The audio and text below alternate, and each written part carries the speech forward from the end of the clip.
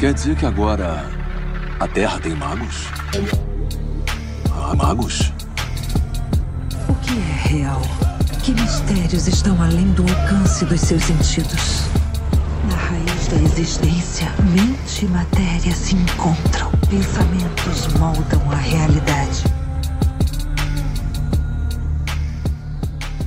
Diário Mágico.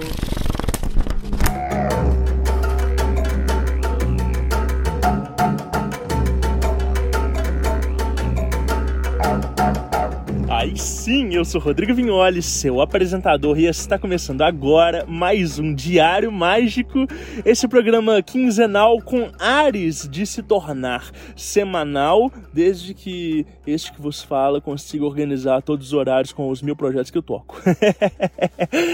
Pessoal, essa semana, primeira semana de fevereiro, já vai acontecer o nosso próximo Páginas Abertas. A gente vai falar sobre poder pessoal, a gente vai falar sobre magnetismo, sobre vontade, sobre potência. Eu vou falar sobre esse fluido etérico, por assim dizer, que anima tudo aquilo que a gente faz, né? Não só as nossas atividades mágicas e espirituais, mas também e sobretudo cada um dos nossos atos, as nossas relações, os nossos pensamentos, tudo aquilo que emana da gente. E lógico que eu vou fugir da premissa do novo pensamento e a gente vai falar dessa força de vontade, como cultivar ela dentro do entendimento magístico e não nesse rolê de desenvolver força de atração e etc e tal, porque eu acho que não é exatamente o nosso propósito aqui. Mas a live acontece no dia 4 de fevereiro, sexta-feira, às 8 horas da noite, no YouTube, e se você tem relatos sobre esse tema,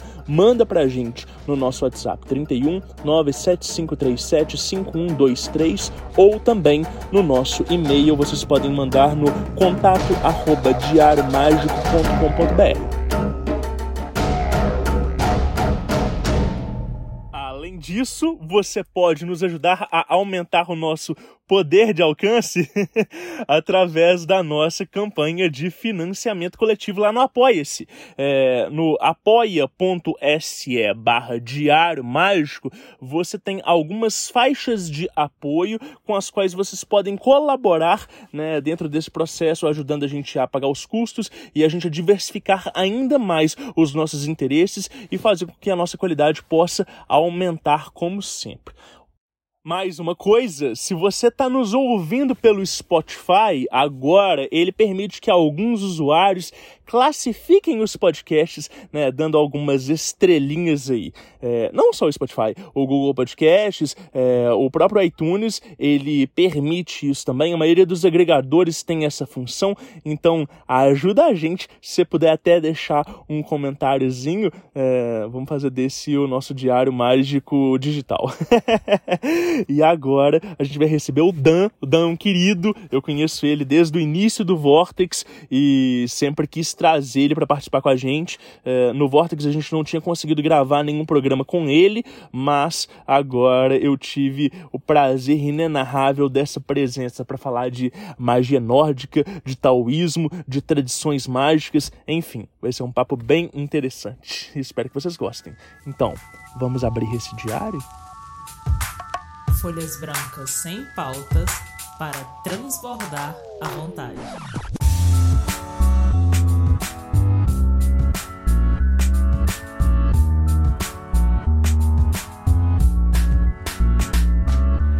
Aí sim, pessoal! Como é que vocês estão? Tudo bem? Hoje a gente tem um convidado muito bacana, muito especial, que eu já conheço ele há um tempão, mas é a primeira vez que a gente está tendo a oportunidade de, enfim, gravar juntos, e é uma super honra receber aqui o Dan no Diário Mágico. E aí, Dan, como é que você tá, querido?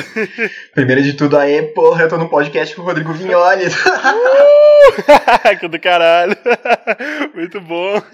Eu estou muito honrado de estar aqui com você, porque você tem uma trajetória muito foda, você tem um trabalho muito, muito legal, né? E eu sempre acho curioso, toda vez que a gente conversa, porque alguma pessoa que olha o nosso trabalho individualmente, talvez assim um pouco de longe, vai pensar, o trabalho do Dan vai por uma linha e o trabalho do Rodrigo vai por outra muito distante, né? Uhum. Só que toda vez que a gente conversa, a gente percebe que a gente concorda em muita coisa. Então, às vezes eu penso, deve existir uma base em comum que talvez venha de uma proximidade com o paradigma energético, ou talvez sejam caminhos que tenham várias encruzilhadas, embora realmente sigam por vias muito diferentes. Eu acho muito foda isso. É muito legal. Eu falei com você, né, recentemente, a gente estava discutindo sobre essa coisa de tradição dentro da magia, de como que às vezes isso é subestimado, mas também a gente tem um viés que é bem flexível, né, e eu te vejo um cara, né, pouco dogmático, tal como eu, assim, né, eu sinto que você é um cara que gosta de pesquisar as tradições a fundo, que você gosta de se informar, mas que você não tem, assim, aquele apego seco de que as coisas têm que ser feitas sem explicação nenhuma, né, e eu gosto muito disso. Eu acho que eu admiro muito as pessoas que têm essa perspectiva, porque eu acho que é a partir daí que a gente consegue né, atualizar tradições e fazer com que aquilo dali possa nos servir de forma, né, clara e correta. E eu me identifico muito com esse jeito assim, de você agir, pensar e pesquisar. Tô certo nessas assunções ou não? Sim, mas o pior é que algumas pessoas também que veem o nosso trabalho de longe vão falar, mas eles são muito dogmáticos, eles são muito quadradinhos. As pessoas têm umas percepções meio erradas, só que eu percebo magia muito como uma linguagem, né? E quando a gente vai falar um idioma, quando a gente vai falar qualquer língua que for, a gente não usa palavras que a gente não sabe o significado, não deveria usar, né? Então, por que na magia eu vou incluir alguma coisa na minha prática que eu não entendo o que significa, que eu não tenho total noção do que aquilo está interferindo com o meu intento ou ressoando comigo? Legal. E talvez, né, seja justamente isso, assim, às vezes as pessoas elas pegam certos rituais, certas práticas, certas tradições que estão ali porque estão enlatadas, ou porque alguém apresentou para elas, ou porque o autor de determinado livro colocou daquela forma, né, e como se aquela fosse a única forma de se aproximar da magia, e quando tem pessoas ao redor que às vezes elas questionam, propõem caminhos diferentes, ou mesmo apenas propõem a discussão, né, pra gente tentar, né, entender o que aquilo significa, a gente mostra que de fato podem existir outras interpretações, e esse entendimento ele gera não só valor intelectual, mas também valor energético, né, a compreensão e a conscientização da prática traz muito mais energia pro fazer mágico, né? Sim, com certeza. Tem muita gente que hoje em dia tá batendo muito na tecla de desconstruir tudo, de remover o significado de tudo, personalizar demais, só que isso acaba virando uma linguagem sem gramática, né? Se torna uma linguagem onde você fala, mas você não se faz entender. E magia a gente falar com o nosso entorno, com o nosso interior, com o nosso microcosmos, com o nosso macrocosmos, com o universo. E como que essa estrutura toda vai te responder se ela não entendeu o que você falou? Sim. Legal. Através do Diário Mágico, o futuro degusta o passado.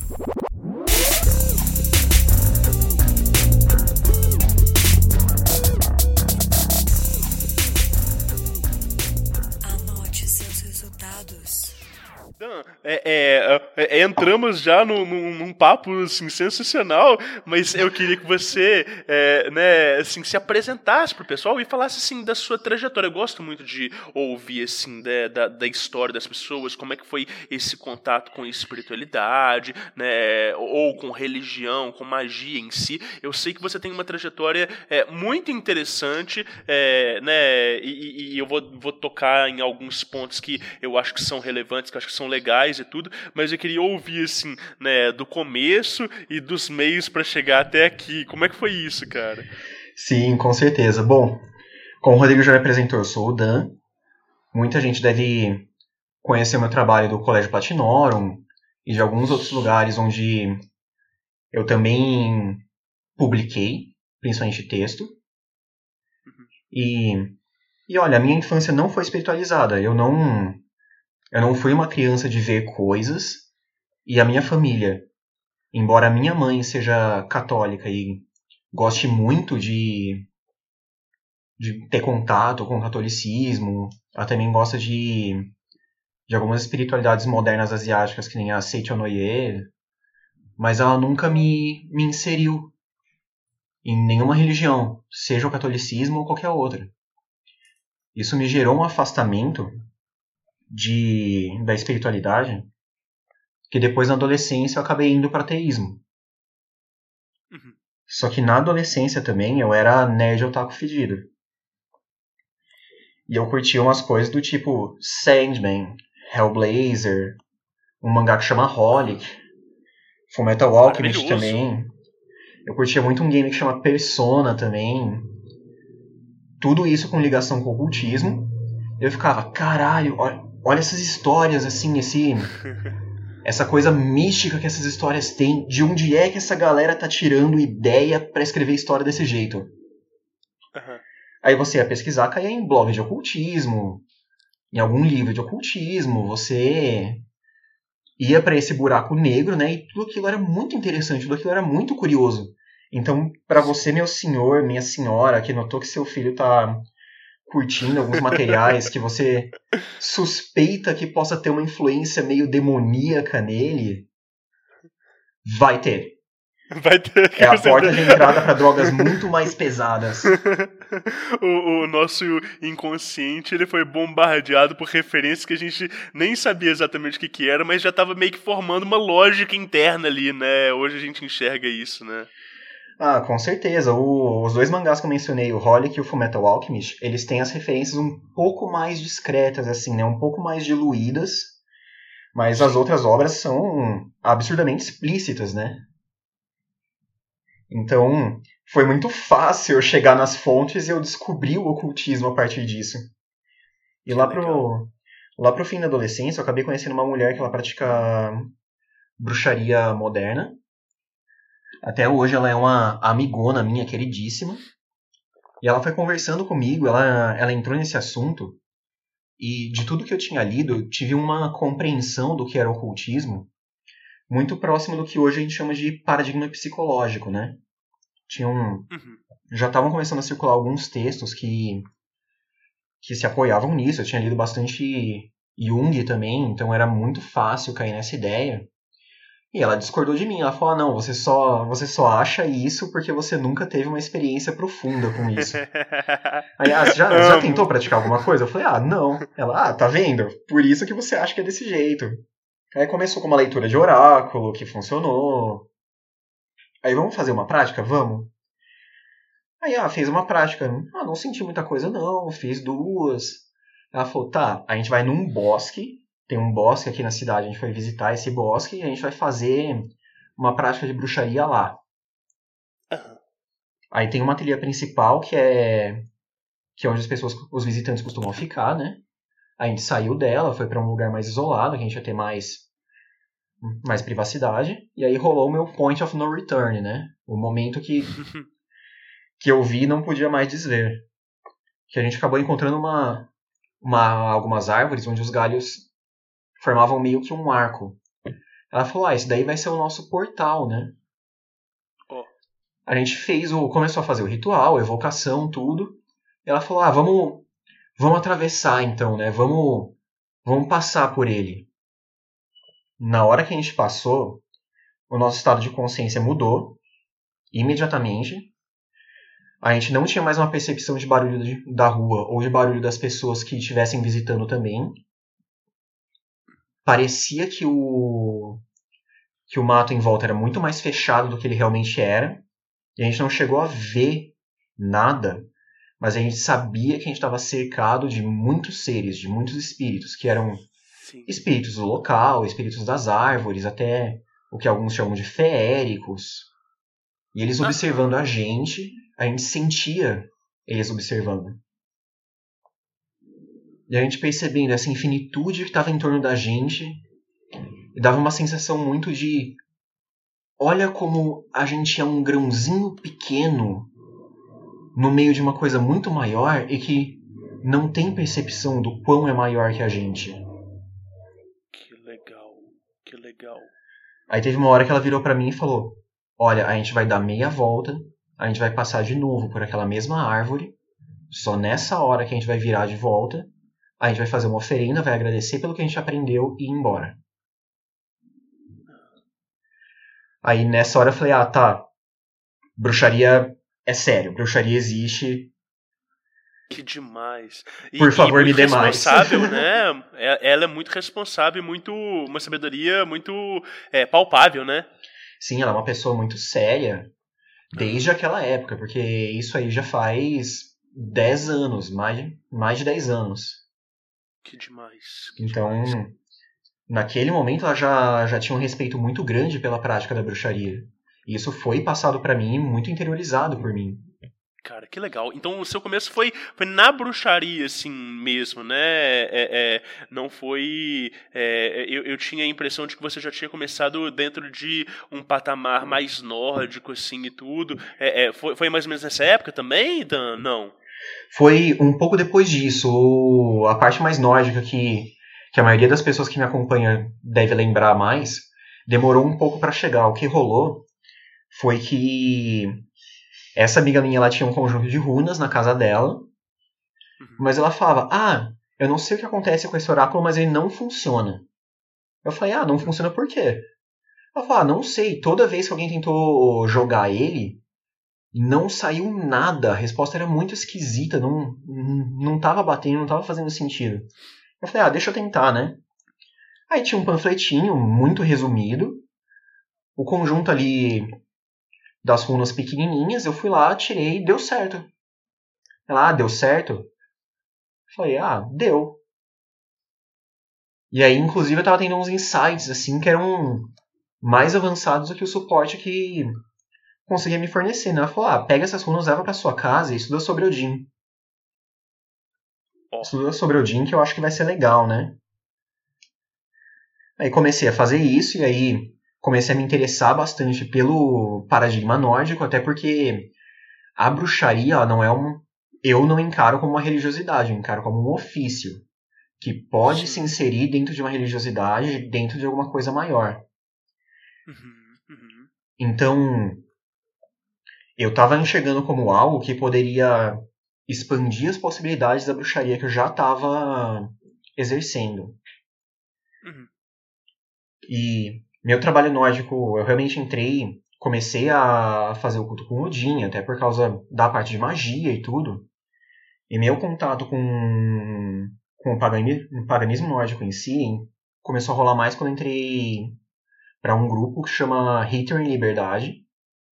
Esse grupo atualmente não está mais ativo, as pessoas já não fazem parte mais dele, mas o blog dele foi preservado como um arquivo, né? Até porque foi produzida muita coisa legal nesse grupo. Que massa, que legal. Eu lembro de algumas coisas, sim, de ler na época. Eu era um membro, assim, meio meio fora da curva do grupo, ainda mais por causa dessa carga que eu já chegava da bruxaria. Então, eu tinha uma flexibilidade muito maior de inserir coisas que não necessariamente seriam muito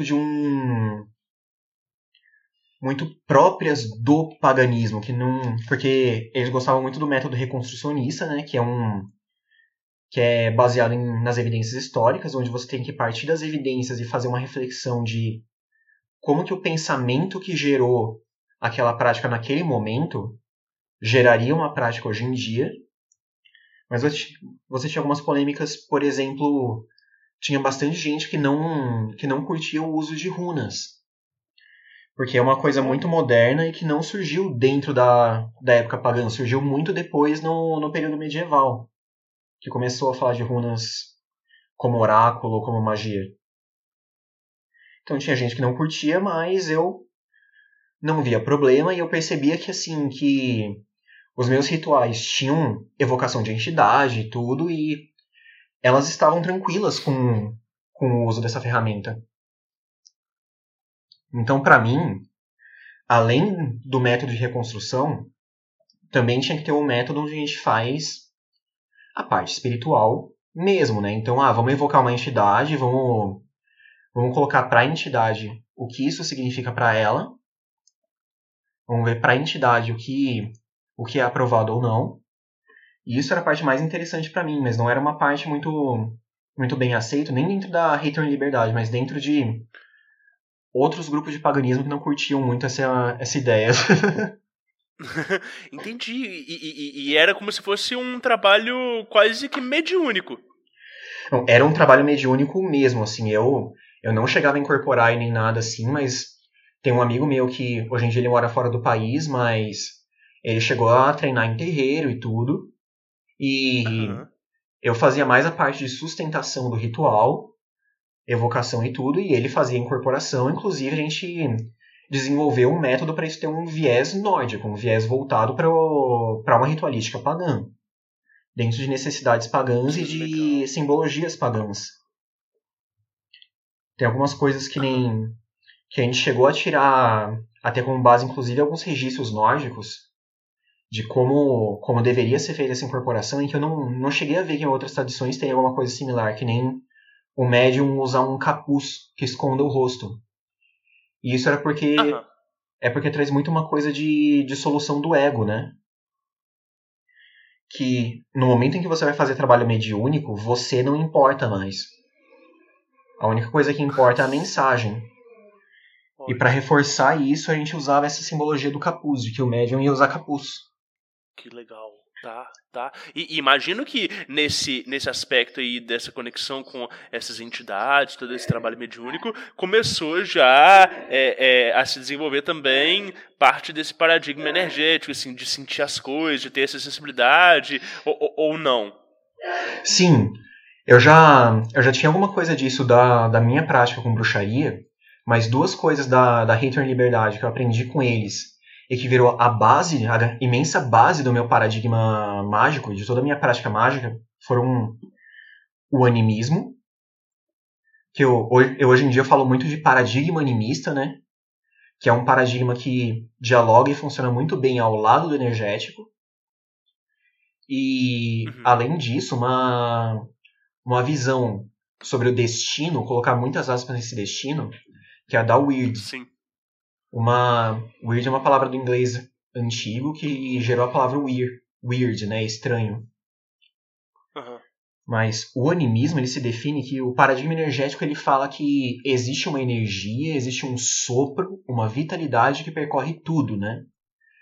Então, uma pedra, uma erva, tem essa energia tal qual nós.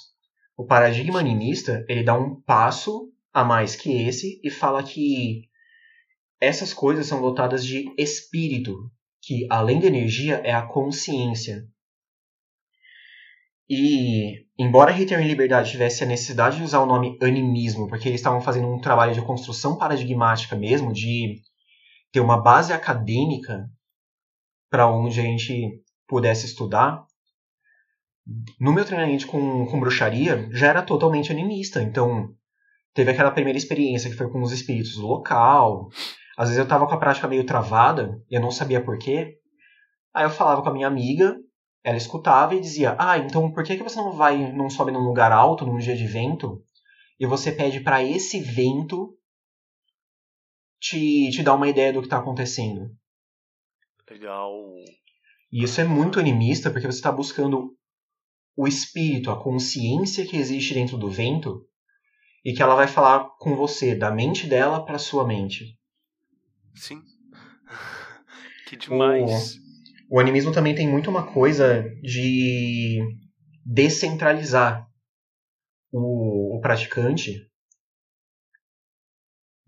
Você deixa de ser o centro do universo, porque a erva que você tem, que você vai usar no seu ritual, ela tem algum tipo de consciência, mesmo que seja um fragmento de consciência.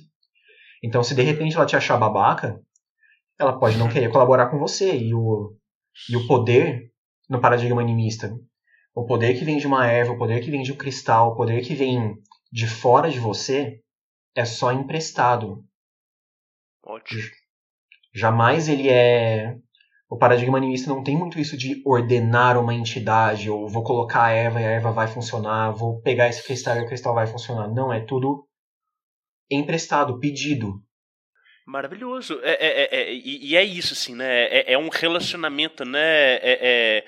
Não é como essa magia cerimonial europeia que você ordena, né, os daimons como se você fosse, né, o patrão deles, sei lá, e aquilo dele tem que te obedecer. Aliás, nem mesmo dentro dessa tradição é assim que funciona, mas as pessoas fantasiam demais, assistem muitos filmes, né? Desculpa. Não, sim, jamais. Num paradigma animista, você vai mandar numa entidade. Você vai pedir, sempre. Sim. E o animismo, ele gera uma visão do destino, entre muitas aspas, que é aquilo que eu mencionei, que se chama weird, no inglês antigo, que é uma visão em teia. Mais do que ser uma visão de causa e efeito, que é o que a gente está mais acostumado a ver, é uma visão de que, primeiro, as minhas escolhas estão dentro dessa teia, então é tudo determinado pelo número de fios que estão atrelados a mim, então o ambiente em que eu estou determina quantas escolhas que eu vou ter, você está submisso às condições do seu entorno, e qualquer ação que você tomar, como é uma teia, puxou um fio, vários outros fios serão puxados também. Tudo que você faz vai afetar muita gente no seu entorno. Que legal. Isso, Sim. gente visível, gente invisível, elementos naturais, tudo vai ser afetado por cada escolha sua. Sim, e de alguma forma, assim, isso se relaciona muito, muito próximo, assim, com esse conceito de karma, assim, mais no original, ou não? Como é que você vê isso? Assim, eu prefiro não dizer que se relaciona, porque são conceitos que foram desenvolvidos de forma muito distante, né? Eu tenho um entendimento de serem leituras de um mesmo fenômeno e de que, por isso, existe um diálogo entre os dois conceitos. Legal, sim, faz sentido, tá? Então, dá pra fazer uma conversa entre os dois, mas eu não acho tão legal falar que seria a mesma coisa, ou que tá relacionado, ou que dá pra equiparar. Tá, entendi, faz sentido. É porque eu vejo né, esse fenômeno do karma sendo algo bem, né, bem mais amplo do que algo linear, né? Assim, não uma causa e um efeito, mas uma causa, vários efeitos, e isso que você descreveu, assim, nesse sentido de ser uma teia, faz muito sentido pra mim. Mas, cara, muito legal, muito interessante. Tem muito termo na mitologia, o tear de Urder, ou o tear das Nornas, que é justamente uma trama de tecido. Então, não é uma ideia onde há um centro do universo e tudo parte desse centro, mas uma ideia de uma imensa cadeia, onde muita coisa está interconectada. Então, de repente está acontecendo uma coisa no seu entorno que está batendo em você e você nem sabe por que você tem essa restrição. Sim. Legal. Mas esses dois conceitos acabaram virando a grande estrutura de onde a minha magia parte, dali em diante. Uhum. E aí você, assim, trabalhou por bastante tempo, assim, com esse paradigma mais nórdico e tudo, mas recentemente você tem trabalhado muito com magia oriental, né, e com coisas chinesas. Como é que é isso? Taoísmo? Como é que é?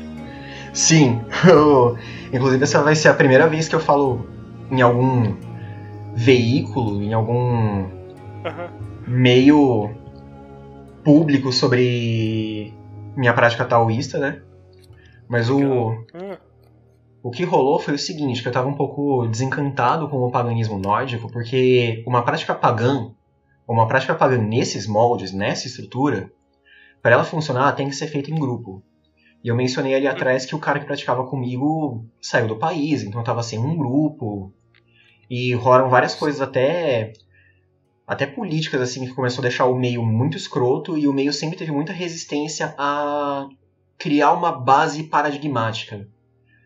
Tem muita gente em N paganismos que a galera busca muito mais uma estética onde pendurar uma expectativa pessoal dela de espiritualidade do que vamos criar coletivamente uma tradição, vamos criar coletivamente uma base de onde todo mundo pode partir. Então, se rolar uma coisa no meu ritual, eu tenho uma estrutura onde eu posso comparar se está batendo com a estrutura e outras pessoas na mesma estrutura para eu também conferir. Era meio que um... Maravilhoso, entendi. Era meio que um medo que as pessoas tinham do tipo...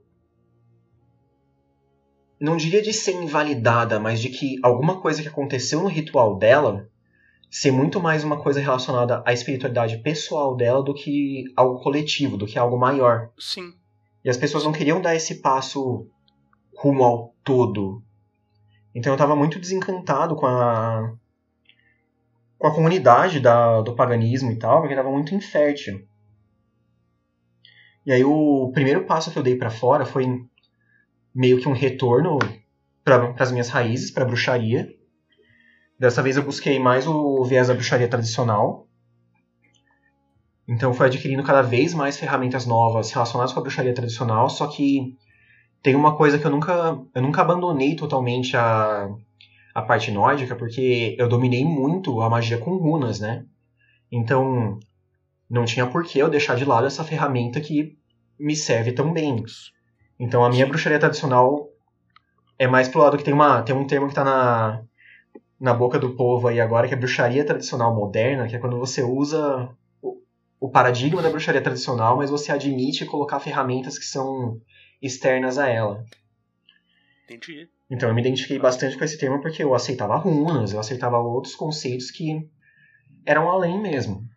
Sim. Só que eu ainda estava sentindo falta de algumas ferramentas que eu queria experimentar. Porque eu enxergo muito uma divisão na magia entre uma magia telúrica, relacionada muito com o momento presente e com o trabalho com a energia concreta da Terra, e o paganismo e a bruxaria estão vinculadas com essa essência. Mas eu queria também trabalhar a parte celestial, a parte transcendente. Só que... Cósmica, né? Só que assim, a tradição ocidental, na forma que eu percebo a tradição ocidental, ela passou por todo um processo de construção onde ela rejeitou muito a parte telúrica. Sim, totalmente, claro. E a minha magia, que tem como base o animismo, que eu não consigo deixar o animismo de lado, não ia mais dialogar com, por exemplo, um hermetismo, como a cabala, que é uma coisa totalmente voltada para o celestial e nada para o telúrico. Eu fiquei, tá, então onde é que eu vou encontrar ferramentas celestiais que vão dialogar com o meu paradigma, né? Que eu sei que vai funcionar comigo. Aí eu acabei falando, vou dar uma olhada em tradições asiáticas, porque eu sei que eles têm várias tradições onde tudo é bem amarrado, né?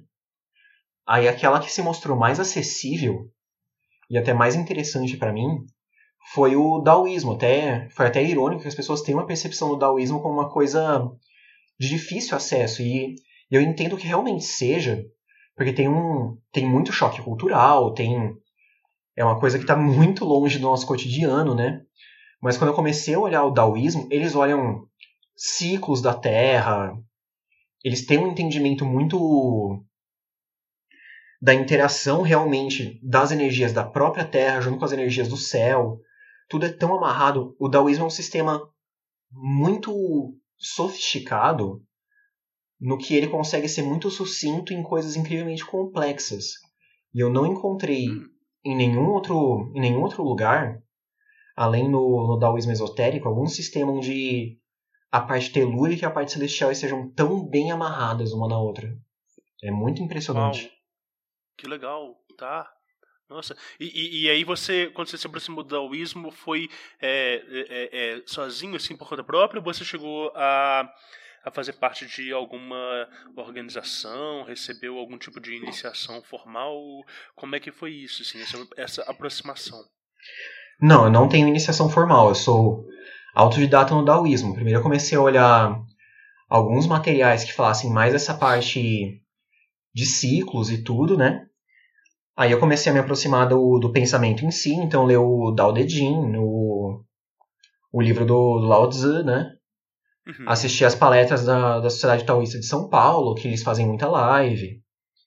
Que Eles são de uma linhagem muito focada em meditação. E eles têm um conteúdo muito legal em torno do pensamento em si, que é público, né? Aí, buscando, como chegar na parte esotérica, né? Porque essa parte você vai curtir bastante, porque tem um diálogo com o que a John Fortune fala, que sempre rola aquela polêmica de usar o termo raça, né?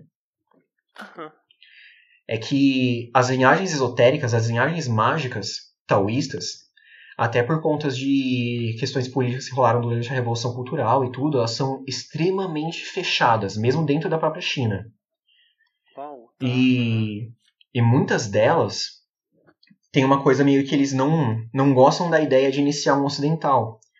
Porque eles falam que... E não é uma coisa... Claro que tem linhagem que vai ser por motivo xenofóbico, né? Mas a maioria das linhagens justifica dizendo que uma pessoa que não foi criada numa sociedade confucionista não vai entender a dinâmica dessa ordem. Olha só. Ela pode até entender intelectualmente, né? Mas a coisa não vai fazer o mesmo sentido para ela que faria para uma pessoa chinesa. Então, é uma coisa que, assim, a gente pode discordar, mas eles têm um argumento válido para agir da forma que eles agem. As pessoas não têm referência emocional, né, assim, e mesmo consanguínea, né, assim, de sangue, de ter isso, né, no gene, assim, então, faz sentido, assim, faz sentido esse argumento, que interessante, tá, que legal. Sim, aí existem algumas linhagens no ocidente que são esotéricas e tudo, que são da parte magística, que acabaram vindo pra cá, mas é aquela coisa bem fechadinha, difícil acesso e tal. Só que aí eu encontrei uma autora, que ela é sino-estadunidense, nativa de Taiwan e cresceu uma parte da vida nos Estados Unidos, na Califórnia. Ela chama Benebel Wen. E sim, ela também não é iniciada em ordem, só que os avós dela praticavam um daoísmo popular, um daoísmo esotérico muito popular de Taiwan. Então ela cresceu observando os avós, observando parentes, em contato com tudo isso daí. Adulta, ela ficou muito interessada em estudar. E ela queria fazer um livro que abrisse até para uma pessoa ocidental como ela praticar também. Aí quando eu entrei em contato com esse livro, eu comecei a fazer práticas mais profundas. Ele chama The Tao of Craft, é focado em magia talismânica chinesa. Sim. Você quem popularizou esse livro, assim, do nosso meio, né? Eu ainda tenho esperança de que algum dia alguma editora vai querer publicar ele no Brasil, porque esse livro é daquele tipo que toda vez que você abrir ele, você vai aprender alguma coisa nova, você vai captar alguma coisa nova.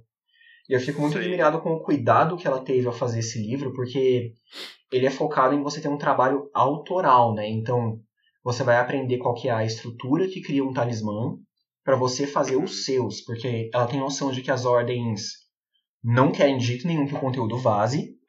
Então ela fez o livro mostrando talismãs que estão em domínio público, porque são históricos e estão contando séculos, milênios e tudo, e com talismãs autorais dela. Que legal. Então ela teve o cuidado para ser respeitosa com tradição, para te dar toda a base paradigmática. Então, os 5 movimentos, o Yin e Yang, toda a cosmologia daoísta, ela expõe para você. Uhum. E partindo desse, eu fui ler outros clássicos, que nem o Info Jin. Você pode traduzir esse nome tanto como o Tratado do Talismã Oculto, quanto o Tratado da União Oculta, que é esse segundo nome tem uma edição em português, inclusive no Brasil, que tá assim, que é um livro que dá uma puta de uma base esotérica e que te expõe também como que os chineses veem, como que o daoísmo enxerga o próprio destino. E nisso, como ela própria também expõe panteões, expõe as entidades taoístas e tudo, em alguns materiais dela ela expõe formas de você se dedicar a ter um trabalho com alguma entidade. Então ela fala, por exemplo, esse é o sigilo da entidade, você pode tentar evocar ela de tal jeito, você se apresenta a ela de determinada forma, e aí ela pode acabar acolhendo você e você vai ter um trabalho junto dela onde você vai aprender diretamente com essa entidade. E aí, fazendo isso daí, eu percebi que realmente, por mais que seja uma egrégora que é difícil de você chegar nas chaves dela, na hora que ela se abre pra valer, assim, você vai começar a ter muitos insights. Começou a rolar, assim, de eu, a partir dos meus estudos, concluir alguma coisa, aí eu fazer a evocação, consultar a entidade, ela repassar mais algumas, falar o que estava certo e o que estava errado, e algum tempo depois eu ter acesso a algum material que confirmava tudo o que eu tinha estudado, algum material, assim, antigo mesmo. Algum tratado, alguma coisa do cânone taoísta. Sim. Rolou também de... uma amiga minha ia ter que viajar para Taiwan, e nessa viagem que ela ia fazer, que teve um dia que ela conseguiu visitar um templo, e ela me trouxe coisas que eram muito legais para eu dedicar para uma entidade ou para usar como instrumento. Tudo assim, muito do nada acontecendo. Então, algum instrumento que era difícil de achar, eu achar de alguma forma muito conveniente. Que legal, que legal. E imagina que, a vibração deve ser completamente diferente, assim, do que você estava trabalhando normalmente com o panteão nórdico para esse trabalho taoísta esotérico. Sim, ela é bem diferente em alguns aspectos e nem tanto em outros, porque trabalho com ancestrais, existem nas duas egrégoras. A bruxaria é muito baseada em trabalho com ancestrais. O trabalho de respeitar os espíritos naturais também existem nas duas. Mas o taoísmo ele trabalha com certos tipos de entidade que as outras egrégoras não trabalham. Então, nesse ponto que diferencia bastante a energia das duas. Fora ele ter todo o ferramentário para trabalhar a energia celestial, aquela parte alquímica e transcendente, né? Que a bruxaria não vai ter. Porque a bruxaria, ela não tem, assim, exatamente, vamos dizer assim, um objetivo transcendental. É tipo isso. Sim, isso daí não de jeito nenhum é uma crítica à bruxaria, até porque pratico, né? Mas é porque são ferramentas diferentes para objetivos diferentes mesmo. A bruxaria ela é sobre o aqui e agora, sobre o momento vivido. Sobre o que está ao meu redor nesse momento, sobre a forma que eu compreendo o fluxo que me trouxe ali. Ela não está preocupada, por exemplo, com vou deificar o meu espírito, porque aí o espírito que eu sou agora vai se tornar eterno. Então, porque existe um todo que está... uma origem que está além da criação, e eu quero dissipar o meu ser para eu ser uno com essa força criadora. Não é o objetivo da bruxaria. É o objetivo de outros tipos de trabalho. Sim, sim. E já o taoísmo tem um objetivo muito claro, né? Dessa coisa transcendental, assim. Não sei se o termo seria iluminação. Aí eu vou parafrasear um sacerdote da sociedade taoísta, que ele sempre, quando ele se depara com uma pergunta assim, ele sempre responde sim, não, talvez, depende. Porque o taoísmo, da forma que eu percebo, ele é uma grande base paradigmática de onde muitas tradições vão se... Ele é um grande tronco com várias ramificações. E nessas ramificações, uma pode ser influenciada pelo budismo, outra pode ser influenciada por um movimento regional, outra pode ser influenciada por uma outra escola. Então, você tem escolas que vão dizer que o certo é você virar uno com o Dao, que o objetivo é esse, você dissipar a sua existência numa coisa bem parecida com a iluminação budista mesmo, e virar uno com o todo. Outras escolas vão falar, não, é uma imortalidade onde você vira um espírito que preserva o ser que você é, só que plenamente sábio, assim, o máximo potencial que você poderia ter, divinizado, e você não extrai mais energias de locais brutos, apenas o próprio Dao, que é muito refinado. Outras vão falar que não tem objetivo, que o objetivo é você contemplar as mudanças e apenas isso. Ou outros vão falar de objetivos muito mais cotidianos, relacionados à compreensão de coisas do dia a dia. Então vai depender muito do autor, vai depender muito da época que aquela informação que você pegou está localizada, do local de onde é que ela veio. Então, não é nenhuma coisa que os daoístas discordam entre si, mas que você pode ir para muitos caminhos dentro Legal. de uma mesma tradição. Entendi. É muito amplo, né? É muito plural e vai depender daquele contexto e até da linhagem, por assim dizer. Sim, demais. Que legal, tá. E Dan, sobre práticas suas, assim, com o daoísmo, assim, porque ele, igual você falou, é uma base paradigmática e tudo, e eu imagino que isso aí também deva propiciar, assim, uma perspectiva diferente para o trabalho mágico e tal. E aí? E como é que são as experiências, assim, dentro desse paradigma, dentro desse sistema? Cara, as experiências são muito interessantes porque elas tiram você totalmente do pensamento que a gente está acostumado, né? Nas tradições ocidentais, as coisas costumam funcionar muito em caixinhas.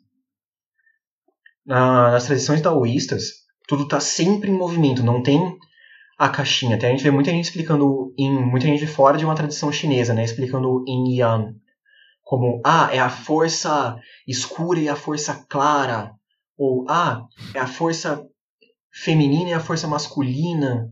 Só que quando você pega uma explicação chinesa, eles vão falar que não são duas coisas separadas, é uma coisa só que está aspectada e essa aspectação muda. Então, existe um momento claro, existe um momento escuro, existem momentos em que as proporções mudam.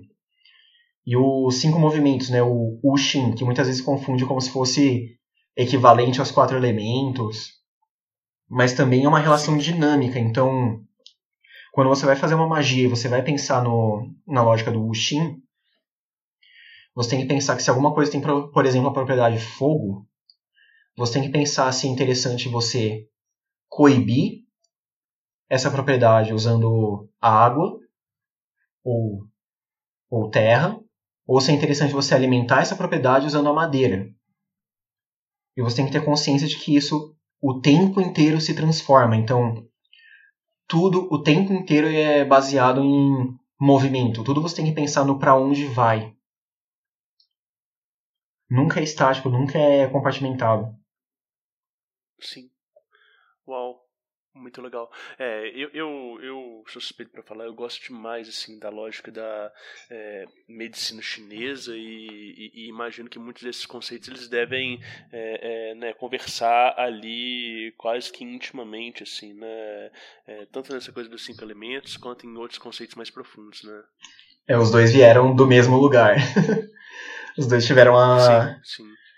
Tiveram um diálogo assim quando estavam sendo concebidos, porque muitas dessas coisas, que nem os próprios 5 movimentos, ou o estudo do Qi, essas coisas são mais do que daoístas ou parte da medicina, são parte da tradição chinesa, do pensamento chinês.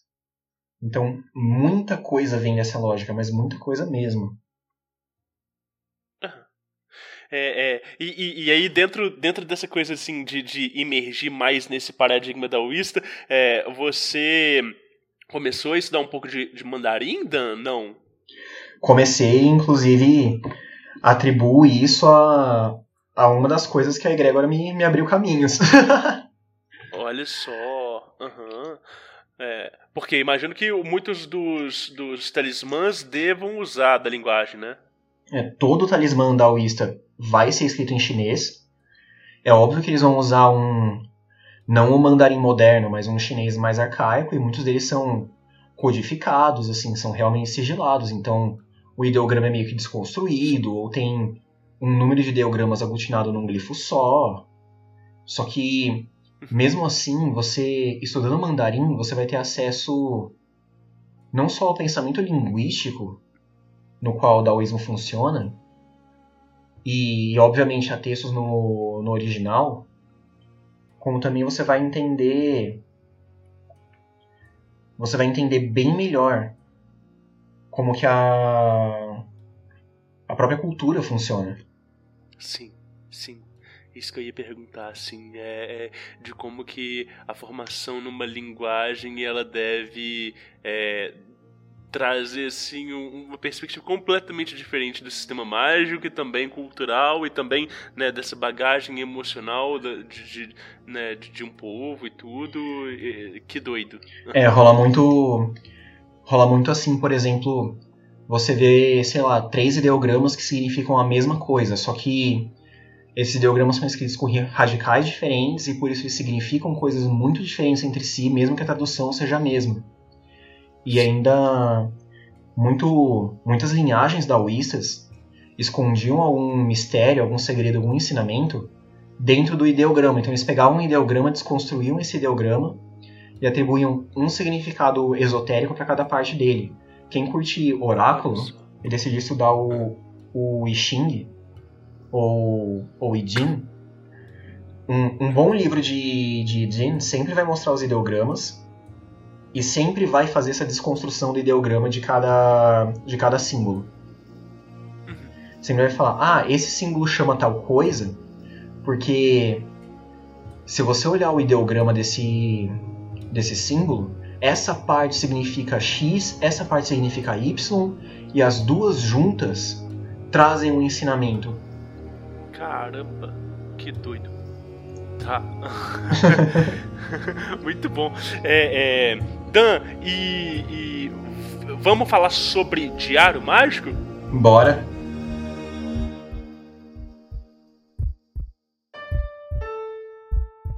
Não importa o que dizem a você, palavras e ideias podem mudar o mundo.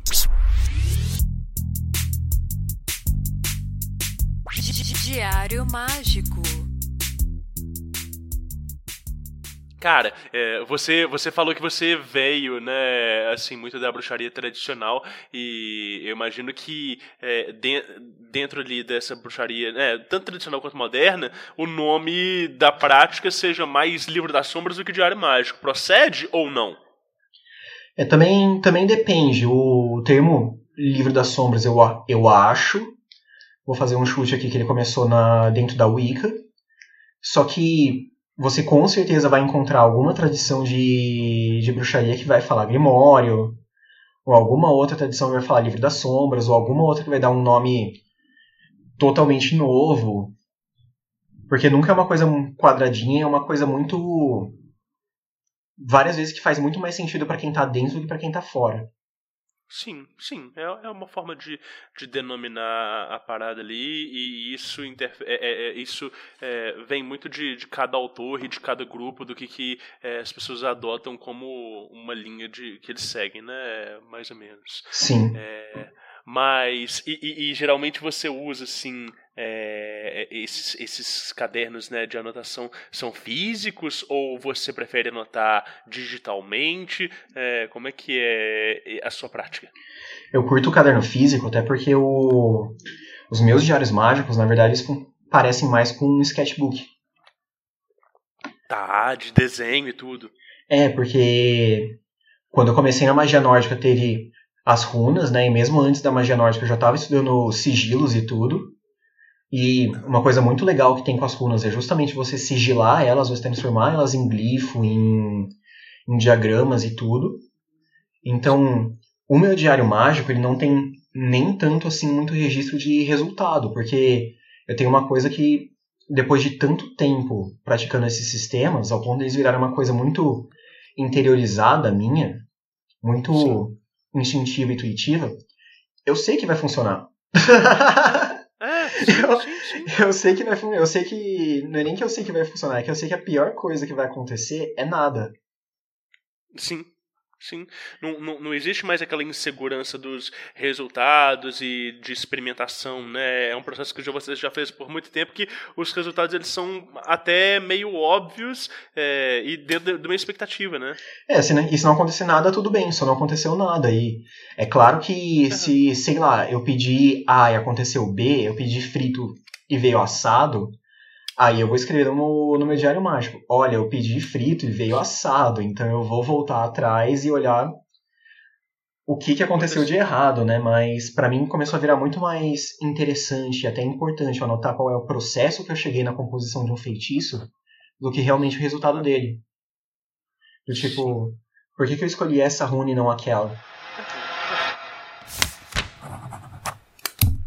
E aí dentro, imagino, né, que você é uma pessoa muito caprichosa e tal, que esses diários, eles são, né, eles devem ser, como é que se diz, personalizados, assim, que você deva mexer e pintar capa e como é que é isso, assim? Você chega a confeccionar eles, compra um caderno pronto, como é que é? Eu, por gostar muito de arte, de apoiar artistas, né, apoiar outros artistas, eu curto procurar aquela pessoa que faça artesanalmente e pedir alguma coisa bem personalizada, assim. Então, eu tenho atualmente 2 diários mágicos, um da bruxaria e outro do daoísmo. O da bruxaria eu pedi com capa de tecido, tudo costurado na mão. E o do daoísmo eu pedi naquele estilo de encadernação asiático, assim. Pra ficar mesmo uma coisa bem temática, porque eu gosto de pensar naquela coisa de você pegar o caderno e ele já te colocar numa mentalidade agora eu vou usar o caderno mágico, né? Sim, entendi. E pelo que eu tô entendendo, é muito mais um caderno, assim, de... tipo um grimório, né? Não só de resultados, mas principalmente de anotar os estudos e as conclusões né, e feitiços prontos, do que algo de se anotar cotidianamente, né? Sim, nem necessariamente o feitiço pronto, mas... até meio que o brainstorming, realmente o processo de criação de um feitiço. E várias vezes quando eu estou estudando algum assunto, aí eu viro e falo, agora eu vou pegar meu diário mágico e eu vou anotar as informações que eu tô captando desse assunto para eu ter fácil, porque quando eu precisar consultar essa informação de novo, eu sei onde é que tá. Ou então alguma entidade me disse alguma coisa que eu aprendi por meio de ritual, que eu aprendi na prática, eu vou escrever no diário, porque pra não virar uma coisa fácil de esquecer, né? Sim. Imagino que essa coisa, né, de você falou que você né, já tem essa veia mais artística e tudo, que anota as runas, provavelmente também os ideogramas e tal, escrever à mão seja tranquilo, assim, porque tem gente que reclama que é trabalhoso e tal, né, coisa da caligrafia e tal. Como é que é a sua caligrafia? Você trabalha nela, você vê diferença nela de acordo com o seu estado de humor ou não? Com certeza. Às vezes até se eu escolher um lápis ou uma lapiseira vai interferir, né? Na minha caligrafia. Mas eu tenho a preocupação dela ficar legível, né? Até porque eu quero consultar aquilo depois. Mas algumas vezes eu só escrevo, por exemplo, eu coloco a data. Pra mim é muito importante colocar a data. Aí eu escrevo, sei lá, feitiço de abertura de caminhos, prática de abertura de caminhos, dou um título. E dali pra frente vai ter muito pouca anotação. Mas eu vou desenhar uma runa e vou colocar do lado. Por exemplo, né? Prática de abertura de caminhos. Vou colocar a runa Raid, aquela runa que parece um R. Uhum. Aí eu escrevo do lado, viagem, caminho, não sei o que. Escrevo as propriedades que eu quero associar essa runa nessa prática. Então fica uma anotação muito solta e muito mais uma coisa visual do que realmente algo que, se alguém pegar depois para estudar, a pessoa vai conseguir ler como se fosse um texto, assim, um manual de instruções. Um texto corrido, né? Tá. É um livro de feitiços mesmo, sim, que legal. Tá, maravilhoso. E aí 2 perguntas acerca disso, que é a seguinte. Primeiro, se esses diários eles são intocáveis, né? Ou seja, tipo assim, outras pessoas podem tocar, né? Amigos, etc e tal, ou não. E a segunda se eles têm rituais de consagração específica, porque você falou que você trabalha com, né, essas 2 egrégoras principais, né, que são egrégoras diferentes. Eu imagino que devam haver energias completamente diferentes em cada um deles, se há uma consagração específica ou não. Assim, eu gosto de, na primeira página, fazer um talismã neles. até um talismã que me auxilie no estudo, me auxilie no caminho mágico. Mas eu penso muito mais na consagração do diário mágico em si, fora desse talismã, pelo uso, do que realmente ele vai ser um objeto consagrado. E Sim, concordo. no meu caderno da bruxaria, principalmente, tem alguns insights, assim, tem algumas coisas mais de algum trabalho emocional que eu fiz, de algum trabalho pessoal, interior meu, que por isso esse daí eu não gostaria muito que as pessoas mexessem nele, né? Mas acho que até a pessoa passar pelo monte de desenho e de rabisco para encontrar uma anotação muito pessoal vai levar um tempo. Sim. E tem que estar na intenção de achar alguma coisa ali, né? Sim, se a pessoa só abrir porque, nossa, um caderno bonito de capa de tecido vermelho, eu vou olhar, ela vai ver muito sigilo sendo rascunhado. Que legal, tá. E aí, Dan, e sobre, assim, vida cotidiana, você tem algum outro lugar que você chega a notar, ou não, isso não é interessante, normalmente você só tem prática de anotação de práticas mágicas, etc e tal? Olha, eu sou uma pessoa que dificilmente anota coisas cotidianas, mas uma prática que eu adotei para anotar coisas cotidianas, primeiro tem aí sim eu anoto no digital, que tem um aplicativo do Windows que chama Sticky Notes, que na hora que você abre o Windows ele tem tipo umas imagens simulando post-it que ficam na frente da tela. Então é uma coisa que eu vou ligar o computador, eu vou olhar e o negócio vai piscar na minha cara pra eu ver. E algo que se mescla com a prática mágica também é que eu não lembro quanto tempo faz que eu passei a fazer isso, mas eu passei a imprimir uns calendários daquele tipo que tem um quadrado para você escrever coisas. Aí, isso daí não é bem um diário mágico, não sei se dá pra gente classificar como uma prática de diário mágico, né? Mas da mesma forma que muitas vezes a gente anota um compromisso cotidiano num calendário desses, né? Coisa que eu também faço, dia tal tem que fazer tal coisa. Eu pego esse calendário que é feito para você anotar e eu escrevo as fases da lua. Se eu sei que algum dia no calendário lunar chinês vai ter alguma data interessante, eu anoto essa data também. Os marcos sazonais da roda do ano, Soen, Beltane e tudo, eu escrevo quando que vai ser. Eu escrevo dias legais de tirar oráculo, porque eu tenho tanto práticas semanais com oráculo, quanto uma prática mensal, que essa prática mensal ela é mais retroativa. Ela é para eu olhar para o período que passou. E essa prática eu anoto qual foi a tiragem e o que eu extraí dessa tiragem no meu diário mágico. E no mês seguinte eu vou olhar a prática atual, vou anotar o resultado atual e olhar o anterior. Como uma forma de autoavaliação. Sim. E que traz né, esses insights dos avanços, dos resultados desse processo interno e também desses resultados externos também. Sim, eu gosto do tarô para fazer essa prática, né? E eu gosto de fazer aquele método de ter um arcano maior e um menor, né? Então, vamos supor, saiu um monte de carta de moedas, eu vou anotar no diário mágico na página dessa tiragem. Nesse período o elemento predominante foi terra. Então, revisar o que aconteceu tendo em mente de que as minhas maiores questões foram materiais. Ou no mês seguinte, os arcanos menores saíram todos em taças. Então, foi um período em que eu trabalhei muito emocional. Eu vou escrever, o elemento predominante foi água. Então tem ainda no meu diário mágico esse registro de avanço pessoal. Que legal. E Dan, e me fala uma coisa, esses cadernos de feitiços, né, em algum momento eles terminam, assim, como é que você organiza eles? Você guarda em algum lugar, tem um lugar na sua estante para isso? Ou como é que é essa coisa de estocar esses objetos? Porque são objetos sagrados. São, eu gosto de guardar eles com bastante cuidado, assim, eu tenho alguns armazenados em gaveta e alguns armazenados em estante. Só que eu acabo revisitando mais os recentes do que os mais antigos.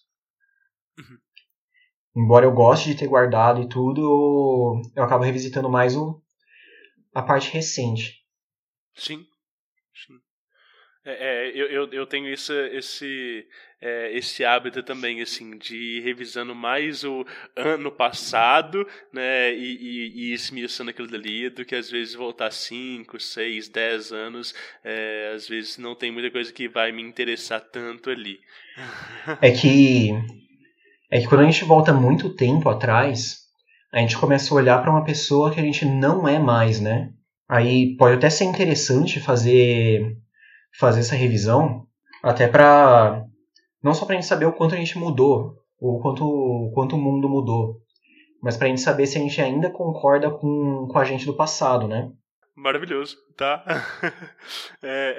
E aí, essa coisa de você retornar nesses diários passados, assim, isso é algo constante? Tipo, você tira um dia específico para fazer isso? Ou é algo que, sei lá, é quando dá na telha e tal? É quando dá na telha mesmo. Às vezes vem uma intuição, assim, um insight de tipo, cara, lembro disso, deixa eu rever aqui, e aí produzir em cima dessa anotação e dessa memória. Se for algum estudo recente, então acaba sendo uma coisa muito de, vou retomar de onde eu parei, ou, eu lembro que naquele momento eu estava estudando isso, então eu vou dar uma olhada de novo e partir dali. Mas se é alguma coisa muito antiga, nesse exercício de, vou ver se eu ainda concordo comigo mesmo, aí às vezes até por acaso, assim, do tipo, eu tava olhando tal coisa, às vezes até digitalmente mesmo, eu encontrei tal texto que eu publiquei naquela época. Eu falo, eu vou parar pra reler aqui, né? Aí sempre vem aquela coisa, será que eu ainda concordo comigo mesmo?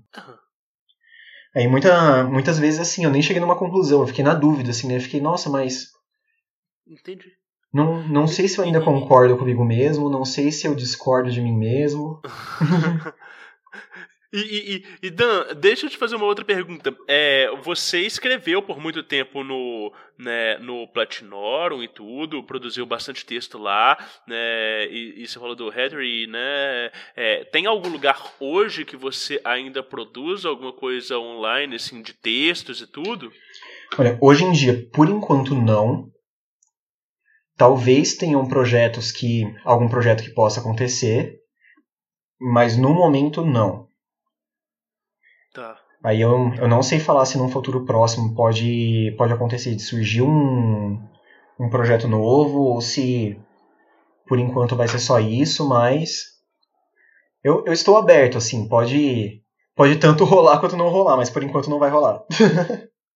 Legal, tá? Não, eu pergunto isso porque às vezes eu sinto que blogs e revistas online e tudo são como diários abertos, né? Em que a gente tá ali explicitando as nossas práticas, as nossas opiniões e eu acho que é bacana, assim, eu acho que é muito interessante, eu acho que é o sumo do diário, o sumo né, aquilo que a gente registrou, a gente passou a limpo, né? Saiu do rascunho e foi pro público, assim. Então eu acho isso muito legal. Mas tem muito texto, tem muito material seu ainda disponível, né? E as pessoas podem checar. São materiais mais de paganismo nórdico, né? Não tem tanto de daoísmo esotérico, mas ainda fica aí gravado na rede, né? Sim, com certeza. Eu concordo totalmente disso do blog, da revista eletrônica, o seu diário aberto. Eu acho interessantíssima essa perspectiva, justamente porque a gente tem muito esse mito do diário mágico que é feito para ser deixado como um legado, né? E o blog é totalmente isso, tanto que todos esses projetos a gente fez questão de deixar no ar, justamente porque são coisas que ainda são úteis para muita gente e que tem um valor de arquivo mesmo, tem um valor de vai ser interessante para as pessoas acessarem e tirarem proveito ou compararem com outra coisa. Sim, maravilhoso. Dan, me fala uma coisa. Agora que a gente está chegando no final, eu sempre gosto de pedir para que os convidados possam deixar um conselho para os ouvintes do Diário Mágico que chegaram até aqui. O que você tem para dizer para a galera? Bom, o conselho que eu dou é um que é útil tanto para a vida cotidiana quanto para a vida mágica. Aham. A gente tem que se acostumar a pedir as coisas. Legal. E a prestar atenção na forma que a gente pede as coisas, que a gente solicita algo do outro. Então, isso aí vale para aquele amiguinho que você quer que colabora mais com você, para aquele coleguinha, mas também vale para as entidades, também vale para as ervas e cristais que você vai lidar na sua prática mágica. Sim. Serve para tudo. A gente tem um problema de que a forma que nós somos educados a nos comunicar é agressiva. Sim. Então a gente não está acostumado a solicitar. E muitas vezes quando a gente começa a pensar sobre isso e fala, a partir de agora eu vou virar para as pessoas e falar, faz essa gentileza para mim, mas na verdade eu estou obrigando ela. Sim. Sim. Então é algo que a gente tem que muito reconfigurar na forma que a gente fala. E na magia, a magia tem uma linguagem meio perigosa, meio perniciosa de o mago vai projetar a sua vontade. Sim, o mago vai projetar a sua vontade, só que sua vontade pode esbarrar em outras vontades. Exatamente. E é aí que aquela história do caminho de menor resistência começa a atuar, né? E eu tenho até uma história recente relacionada com esse conselho, que é mais um negócio engraçadinho assim do que um problema ou alguma coisa assim, que no final de 2021 eu tava com uma amiga andando na rua, a gente viu uma loja de cristais, a gente entrou, e eu achei uma bola de quartzo bem legal, eu trouxe pra casa, comprei e tal, e você que é terapeuta energético, com certeza deve saber do trabalho que envolve quando você acaba de comprar um cristal, né? Sim. Que aí eu fui fazer esse trabalho todo e a minha amiga perguntou, mas você já começou a trabalhar com aquele cristal? Eu falei, não, ainda não. Mas você não purificou ele? Eu falei, eu purifiquei, mas o espírito desse cristal é meio temperamental, ele é meio teimoso, então a gente tá se entendendo ainda, eu tô procurando qual que é a forma que eu vou ter de dialogar com esse cristal para dar certo o nosso trabalho. Hoje em dia a gente já tá se entendendo melhor, mas rolou um processo aí que foi bem legal. Interessante pra minha prática mágica. Sim, sim. Então, o meu conselho é esse, aprendam a pedir, aprendam a solicitar. Sim, cara, isso é maravilhoso, porque é isso, né, Dan? Eu acho que é reaprender como que a gente gere as nossas relações, né, e igual você falou, né, relações pessoais, mas também essas relações sutis e relações com as coisas que nos cercam. Eu lembro que eu não tenho nenhuma familiaridade com o paradigma de tecnomagia, nenhuma. Eu tenho muita dificuldade de conseguir lidar com objetos, né, eletroeletrônicos, mas eu lembro de alguém falando assim, o seu celular tem dado muito pau, né, o seu computador está muito lento e tal e tudo. Experimenta tratar ele de uma forma diferente. Experimenta, né, estar mais presente ao invés de você tratar isso como se fosse só, né, uma ferramenta automática e tudo. E eu lembro de eu fazer essas experiências e realmente sentir sentir diferença na conexão com a parada, de sentir a ferramenta sendo mais eficiente. Eu falei, cara, isso é doido, né? E essa coisa que você fala, né, do cristal e das ervas, isso é uma coisa muito natural para mim, porque ao longo dos anos que eu fui, né, aprendendo, trabalhando e principalmente trabalhando com energia, é uma coisa que né, a gente vai se acostumando, interiorizando, de tratar o cristal de fato como um ser vivo, de trabalhar com o elemental que está ali dentro, né, de ver isso que você falou assim, de existem pedras que elas são mais temperamentais, existem, né, certas ervas que você precisa ali de ter o cuidado para fazer o direcionamento correto, né, definir as ordens mágicas e tudo, isso é muito claro, mas essa coisa da gente ir redefinindo as nossas posturas, a nossa linguagem, a nossa comunicação, eu acho que isso é muito importante de ser dito,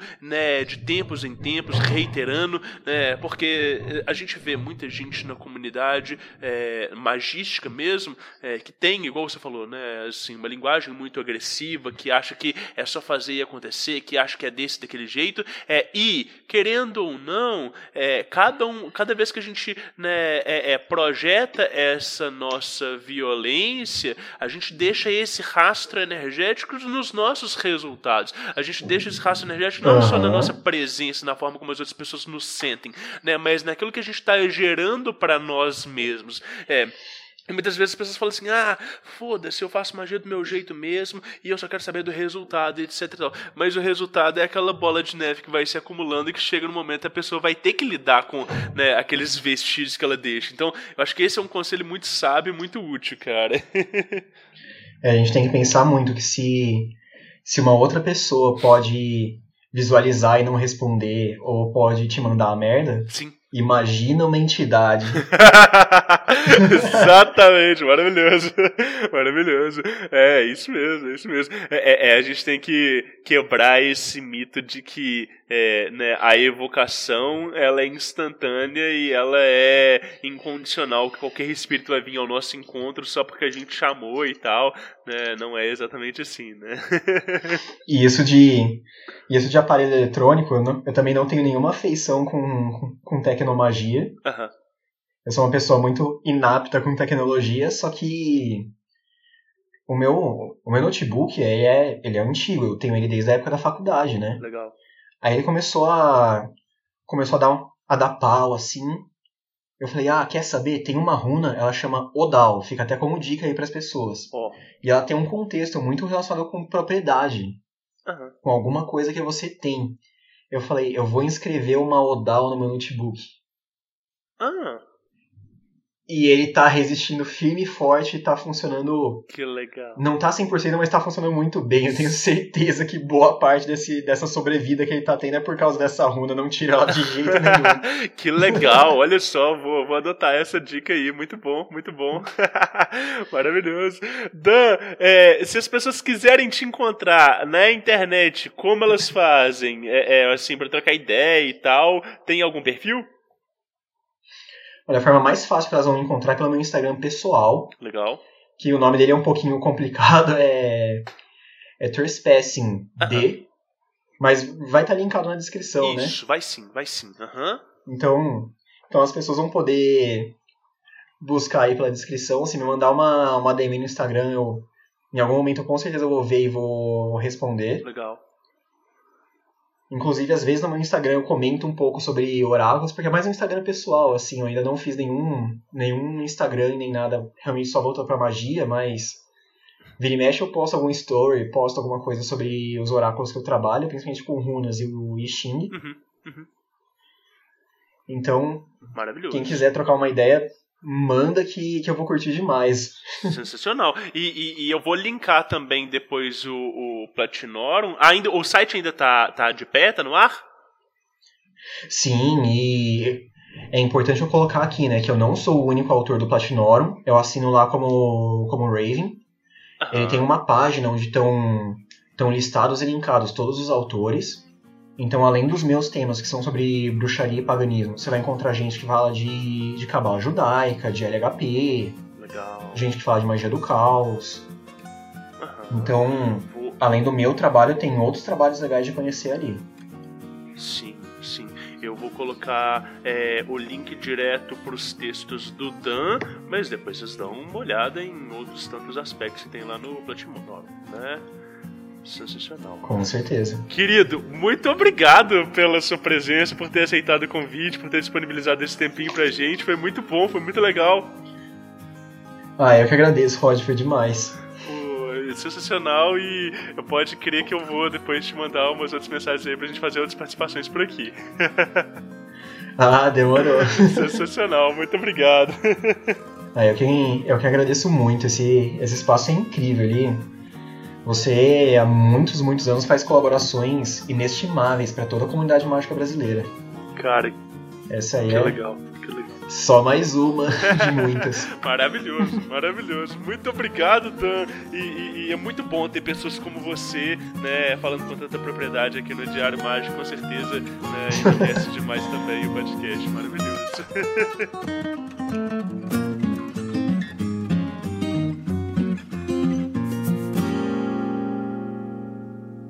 Aí sim, Eu espero que vocês tenham gostado desse episódio, espero que as dicas do Dan tenham sido úteis.